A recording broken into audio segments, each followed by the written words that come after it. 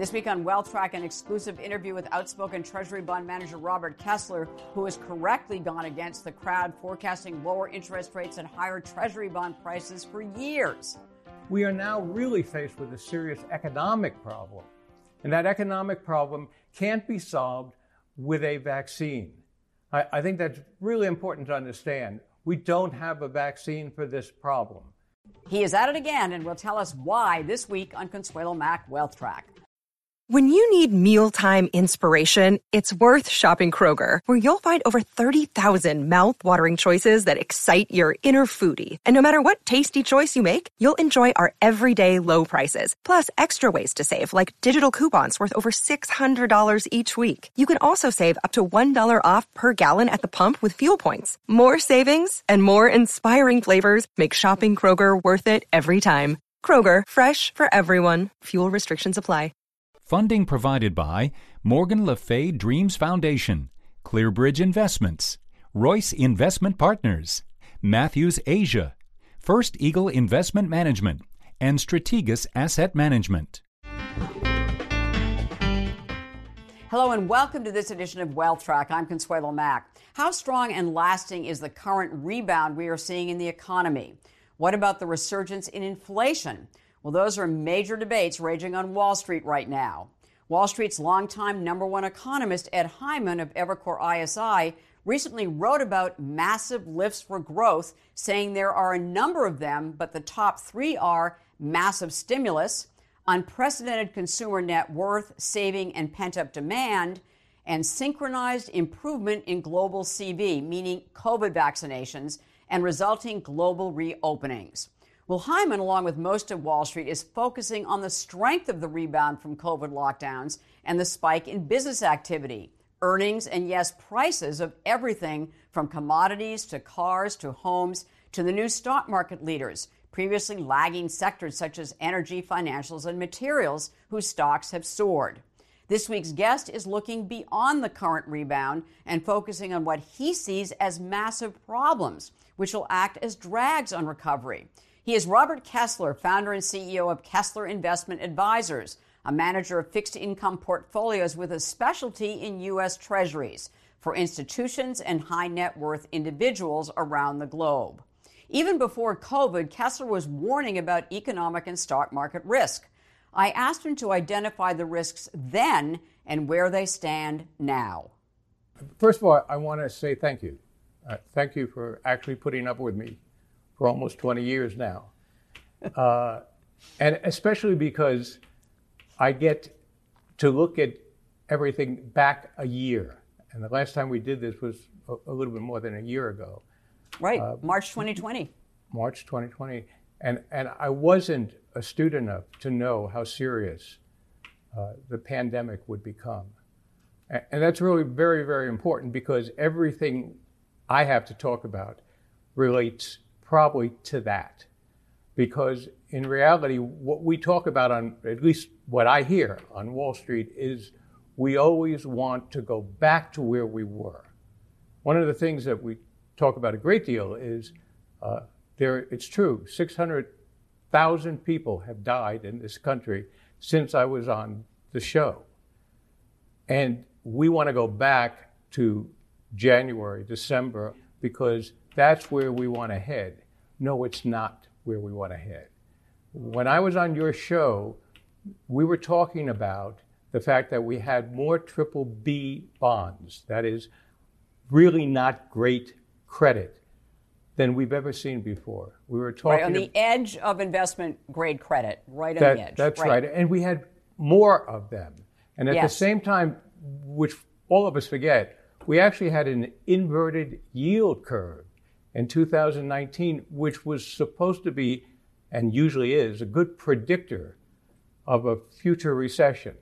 That would and an inverted yield curve, for those who don't know that, is when long-term interest rates are lower than short-term interest rates. That's right. Okay. And the reason that happens is because the economy is slowing down. And long-term interest rates, which we look at as what will it be in the future, suddenly become less relevant in terms of being high, and they become lower than where the Federal Reserve is. And that's what actually happened. And that's how we were going into your show last time. So Right. we were looking at a slowdown in 2020, or a real slowdown. And that slowdown probably was going to be a recession. And now we're talking about getting back to that. That sounds a little bit silly. Okay. And what's relevant about all of that is that that was also a period of time we were talking about the global marketplace. The United States, all of us, were in a global world. Now we talk about global supply problems. In fact, we can't even really talk about the globe because half the globe is involved in this pandemic that, thank God, we're lucky enough that we Right. found a vaccine for it. So we're this reopening. but most places aren't. And so the tremendous difficulty is trying to talk about where we are right now, where we were, and where does it look like we're going? Are we really facing a bull market? A lot of people think we're going to get back to January, which we just discussed isn't the greatest period Right. of time. But is it really going to get better? History tells us that at the end of these markets, we actually know what kind of things to look for to know if it is in fact the end. For instance, in January and December of 2019 and 20, we were actually hitting in multiples, meaning price earnings multiples, 28 times earnings. Pretty high. Very difficult to have a bull market starting at the high end of a multiple. Most bull markets begin from almost single-digit multiples. In 2006, 2007, 2008, when the market finally hit its bottom, we were at a multiple of 12 times earnings, a PE of 12. Not the greatest, but not bad. We're at Right. 30 today. The only times we've been at 30 have been times that are just prior to very long-term problems in the market. And I think what's difficult to understand is 30 times earnings means 30 years at that earnings rate to get your money back. That is a heck of a long time. It's a little bit easier if it's 7 times because, well, what the heck, 7 years is better than 30. So we know that each one of these major drops in the market, each one of these major bearish turns in the market start around 30. So that kind of tells you something you want to look at. That's Right. where we are. So you're saying that the stock market is in the danger zone historically. Absolutely. Let me add to that just for a second. Usually when the public is at about 38%, meaning they've taken 38% of their financial resources and put them into the stock market, that is about as far as you can go. 38% seems to be the top every single time. We don't have an exception to this. In 2008, 2007, we were at 38 times, meaning the public was totally involved. And the problem with that is, who do they sell to? They're the buyers. Now they have to find someone to sell and make a profit. So you suddenly reach a point where 38 times, then 30 PEs are beginning to become the big problem in the market. That is the basic problem that this market faces. It is too expensive. And when things get too expensive, there's only one direction they can go in. Now, not to be silly, because I don't want to be silly about this, but one of the things you get when you get to the top of the market is you get a lot of crazy things going on in the market. This has gotten to the point where we have enough things out there, meaning SPACs and cryptocurrencies and useless pieces of paper, no matter how good anyone tries to sell you on them, they are useless. Most of these things begin to exist when you get to the numbers that we're talking about. Now, when a market gets this silly, which it certainly is, then you want to say that I think it's time to step away. One of my problems is that it sounds, when I'm talking about it, like it's doom and gloom. I am not talking doom and gloom. I am simply saying, I'll use a name, Ray Dalio. Very important, very famous big, hedge fund manager, very famous successful. And certainly a billionaire. One of his most classic thing that he says from month to month, week to week is, cash is trash. Right. Now we've talked about this before, so it's not new. But for all of those people who are listening, and you've got 2 months of savings if you lose your job and then you have nothing, cash is not trash. Right. Ray Dalio can talk like that. Jamie Dimon can walk around and say, don't buy treasuries. That is something he says because interest rates are going higher. Who is the largest buyer of treasuries in the world right now? JP Morgan Chase. JP Morgan Chase. That's his bank. So the point is that having money going into this next period of time is very valuable. Right, having cash. Right. Having cash. Liquidity. Because liquidity means you can buy something cheaper. It means that it really does have value. And that's what I think people have to look at. So as far as treasuries, which is your business, Robert, and they've actually been a good investment for the last 40 years. And I've had you on this program countless times over the last 20 years, basically, talking about the fact that interest rates were going to go lower, that Treasury bond prices were going to go higher, that in times of crisis, that they were the safe haven of the world. And you have proven to be correct over and over and over again. Let me ask you about what's changed, really, is that the supply of treasuries, in order to finance this $6 trillion worth of spending that we're doing, we're going to need a lot more treasuries. So isn't this a tremendous damper on treasury prices? And we are being financed from overseas investors. And because, quite honestly, our interest rates on treasuries are a lot higher than they are in other sovereign debt. And, we've got a terrific credit rating. So how do you balance those two pressures? Huge supply but also demand for treasuries because of the attractive returns on them. Let me put treasuries on an entirely different level than we're talking about them. Let's just say that the United States is sitting with $30 trillion worth of debt. And that's a very, very high figure. Right. But we've also got a very, very big economy and an economy that's growing faster than just about any other developed economy in the world except for China. But as a percent of debt, that's pretty high. I don't like it. That. Is. None of us like no that. Question. But let me make a point about something else. We got $30 trillion worth of debt.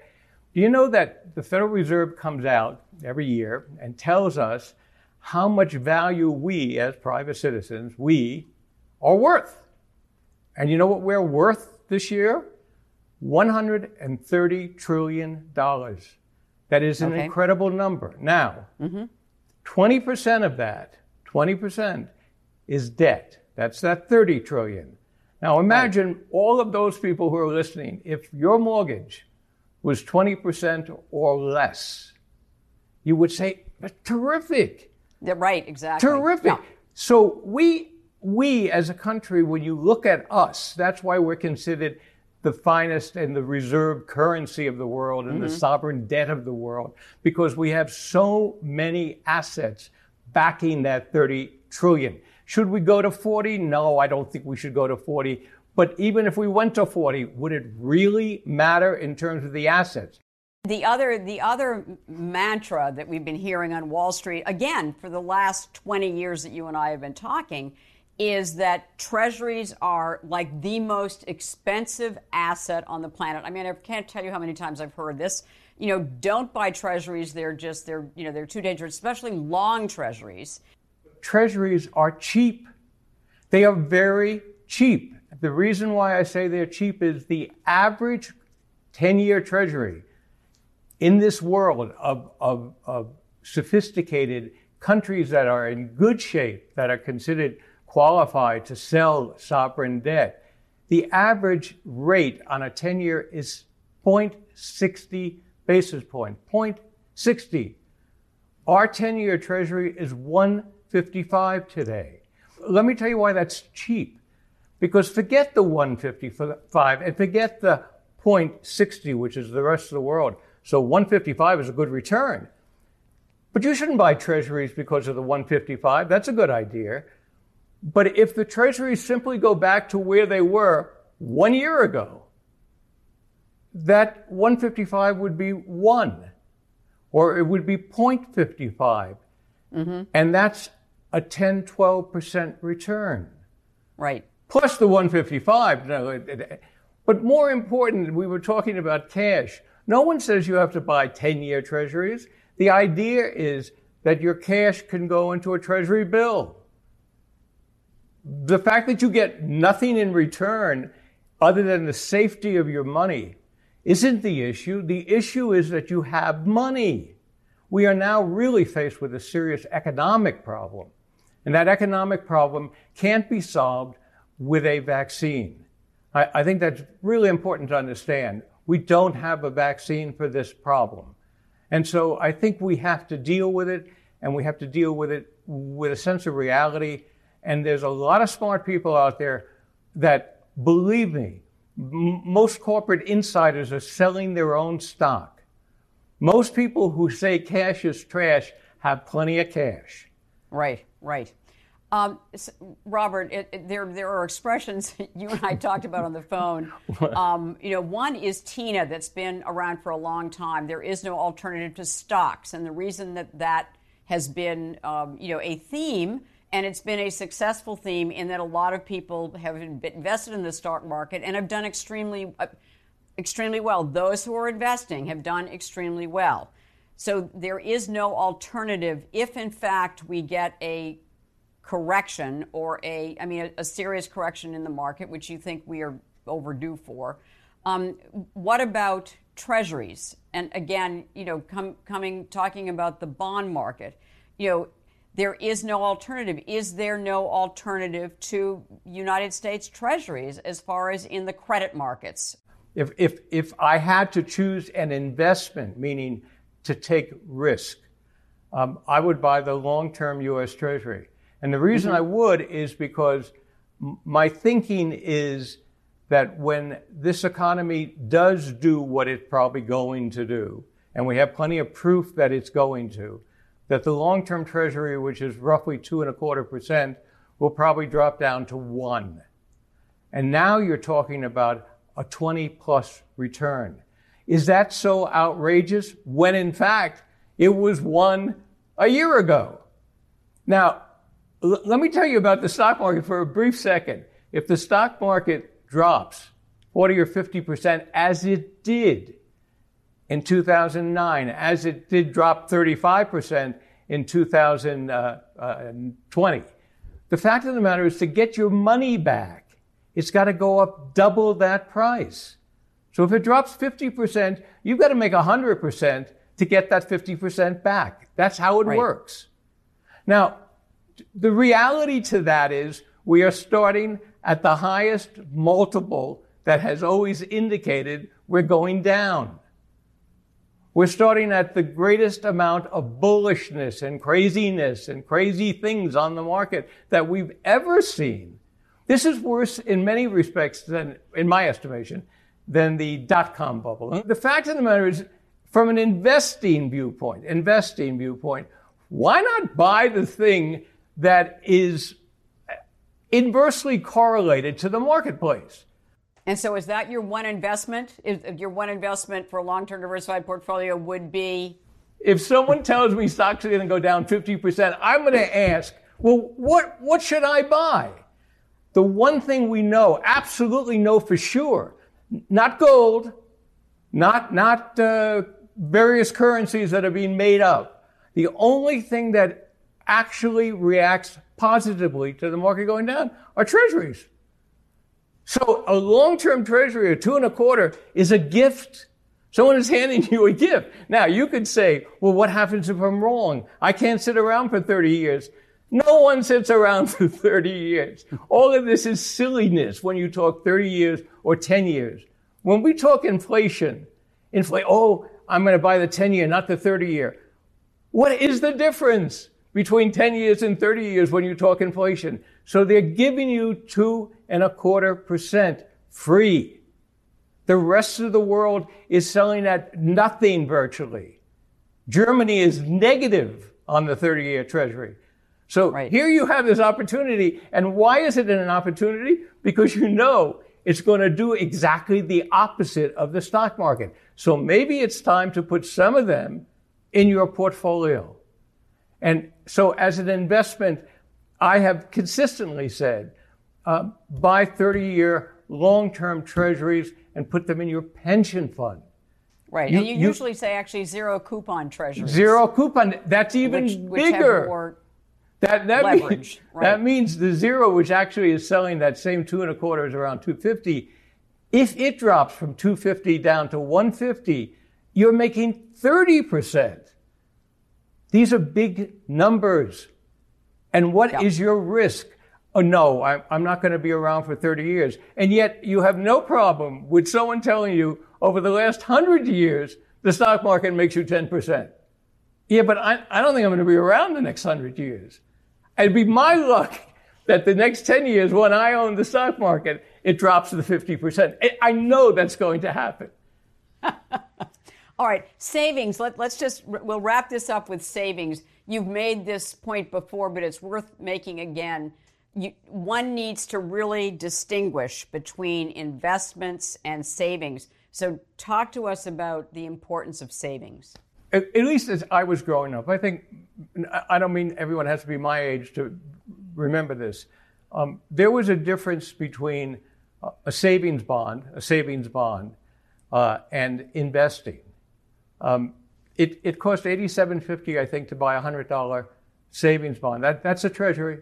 Well, let's not distinguish. Right. It is a treasury, and you bought it and they took it out of your paycheck. That was savings. Mm-hmm. If you didn't have enough money to pay the $87, you bought $17, I forgot, to get $25. And you know what was funny about that? Because I remember doing this. I did this for about 5 years. That's when I started in business. You had the savings plan. Yeah, take $87, whatever.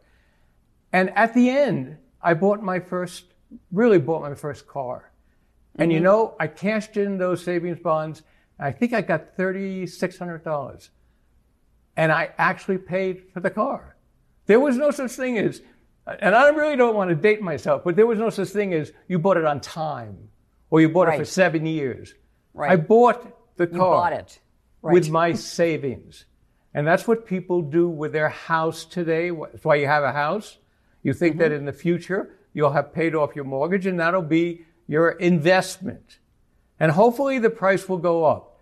If I have 2 seconds, I'll give you a good analogy.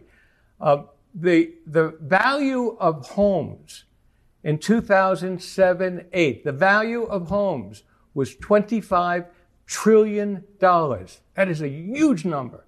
Do you know that today those same houses are worth $35 trillion? So why don't we just take 20% off that? That's not a big deal. That's $7 trillion. How are you going to feel when all of those houses are worth $7 trillion less? And it will happen. Houses do not go up every year, contrary to what Ben Bernanke said. They will not, they don't. And so getting back to the question of savings, savings are what you know will be there when you want them. You know that they're going to be there. Investments, I don't know. You just don't know. You just don't know. And I could give you my suggestions, and I'm sure other people give their suggestions. They don't know either. None of us know. That's why savings are so important. And that's why the idea that cash is trash is idiotic. The only people who talk like that are people who have so much cash, they don't care if they buy something that is non-existent. It is very much the emperor's new clothes. And that emperor's new clothes are what we're seeing in the stock market today. Thank you. Robert Kessler, Great to have you on Wealth Track. Sure. Thank you so much. Thank you very much. Okay.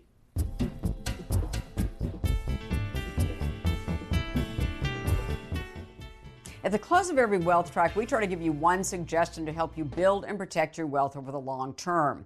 This week's action point is the same one I gave you the last time Robert Kessler appeared on Wealth Track over a year ago. It is a mantra of his as well.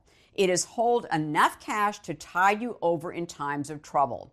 Now, cash doesn't build wealth on its own, but it helps preserve it by preventing you from being poor.